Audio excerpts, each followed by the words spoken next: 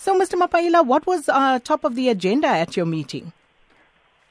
Sakina, it was in the public domain, so it was quite obvious. But the issue was that ultimately the leadership was able to have to sit down and have time to discuss, look at the issues that have been raised, those that have been raised also in public, and some that were raised before but have not received sufficient attention for discussion. I must indicate that it was a very important meeting, cordial meeting, comradely meeting. Frank raised all the relevant issues, began to analyze politically the challenges that we face as a movement, both domestically and internationally. Would you say that you were able to resolve your differences and, basically find each other and some consensus on the issues that you were at loggerheads about?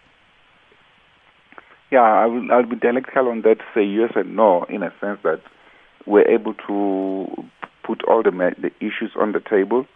We're able to discuss some and didn't complete some discussion. Some of them were put into process for further inquiry and further preparations on, so we can all be ready for further discussion and clarification, so that our idea is that ideally on such kind of strategic matters, we should always be moving from a common perspective, even if it may not be completely the same, but at least the perspective should be almost similar. So that is what really happened, and I think we are happy with the meeting that we had on Monday.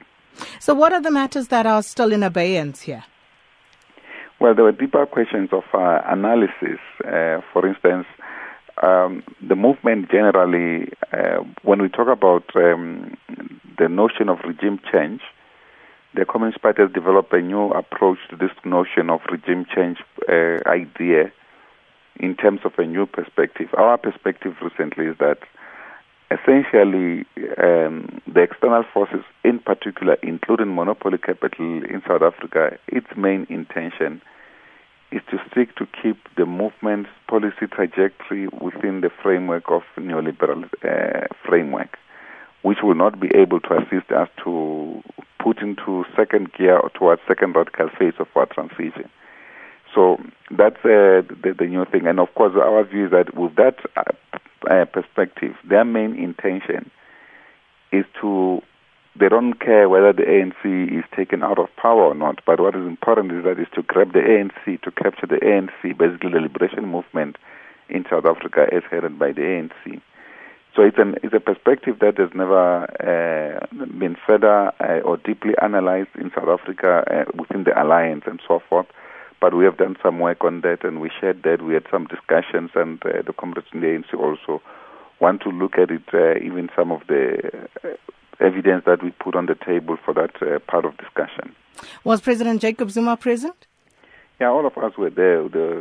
We only didn't have Comrade Zogwana, was our national chair, was abroad on work.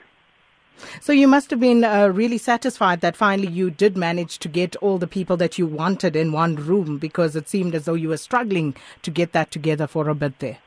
Yeah, of course, that was very important, that ultimately we were able to find common ground. Of course, we also assessed the local government elections, where we are in terms of preparations and level of readiness as a movement, and to reaffirm our common approach to defending and deepening our revolution through the electoral mandate that our people always share with us, and we humbled ourselves that we should be able to go back and campaign proper and request the people to give us a new mandate and explain to them without being defensive on areas where there were no successes, but also explain the huge successes that our revolution has achieved over the last few years, 22 years plus, since we have been in power as a movement. And then finally, there was that matter of the appointment of KwaZulu-Natal SACP Secretary Themba Mthembu, and you had actually asked the Premier there to delay his swearing in. So what was that all about?